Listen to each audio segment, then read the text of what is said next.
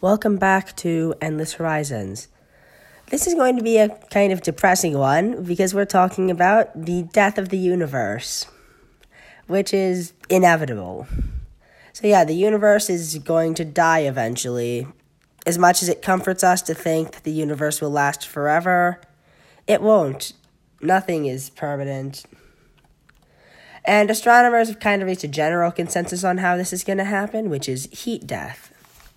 Heat death is essentially the stars burning out. There are other possible ways for the universe to end, however, we don't know enough to know if they're going to happen or if there's just a small chance.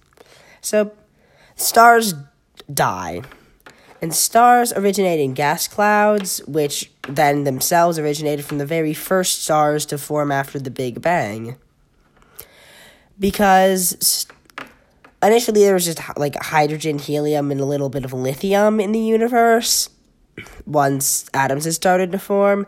But since stars run on nuclear fusion, they create new elements. And when they die, some of them explode into gas clouds. And those gas clouds then have the material to make more stars and planets. Of course, eventually, those gas clouds are going to run out because, interestingly, without the knowledge that stars existed, if you ran the math, then there would be a very low chance for stars to exist because of all the stuff going on in dust clouds, which is kind of terrifying. And the last stars will eventually burn out when those gas clouds run out, and the universe will turn dark forever. The last stars likely alive will be,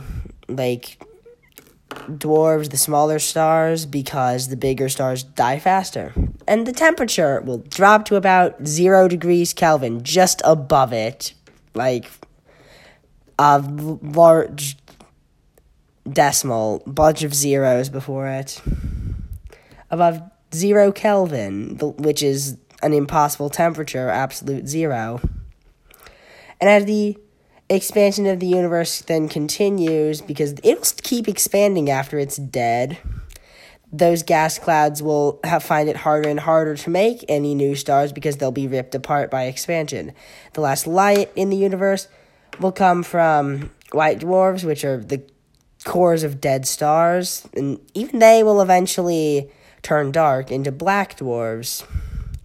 Eventually, even the black holes will decay due to Hawking radiation, and black dwarfs will either disintegrate or turn into spheres of iron.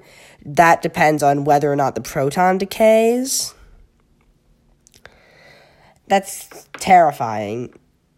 It's just terrifying to think that nothing we do matters, that eventually, no matter what our civilization accomplishes, the end will come. Of course, that ends a few trillion years in the future, so we don't have to worry about it.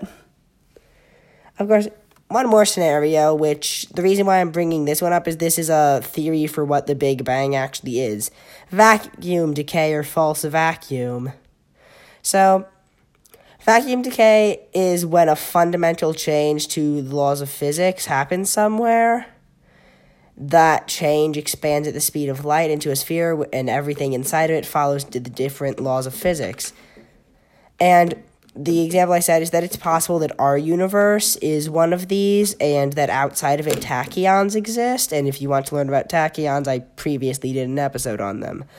And the terrifying thing about this is, as with a lot of the ways that stuff traveling at the speed of light can kill us, because energy travels at the speed of light, and that's one of the more deadly things in the universe, there's no way to know if one of these spheres is expanding towards us until it's too late, or until we're already dead.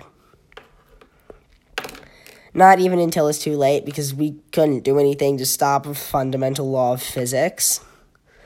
We can't just decide, nope, gravity, you don't apply to me. I mean, we kind of do with spaceships, but... So, yeah, that's how the universe... One of them's how it will die, based on our current knowledge. One of them's how it could die. So yeah, sleep well tonight. Thanks for listening.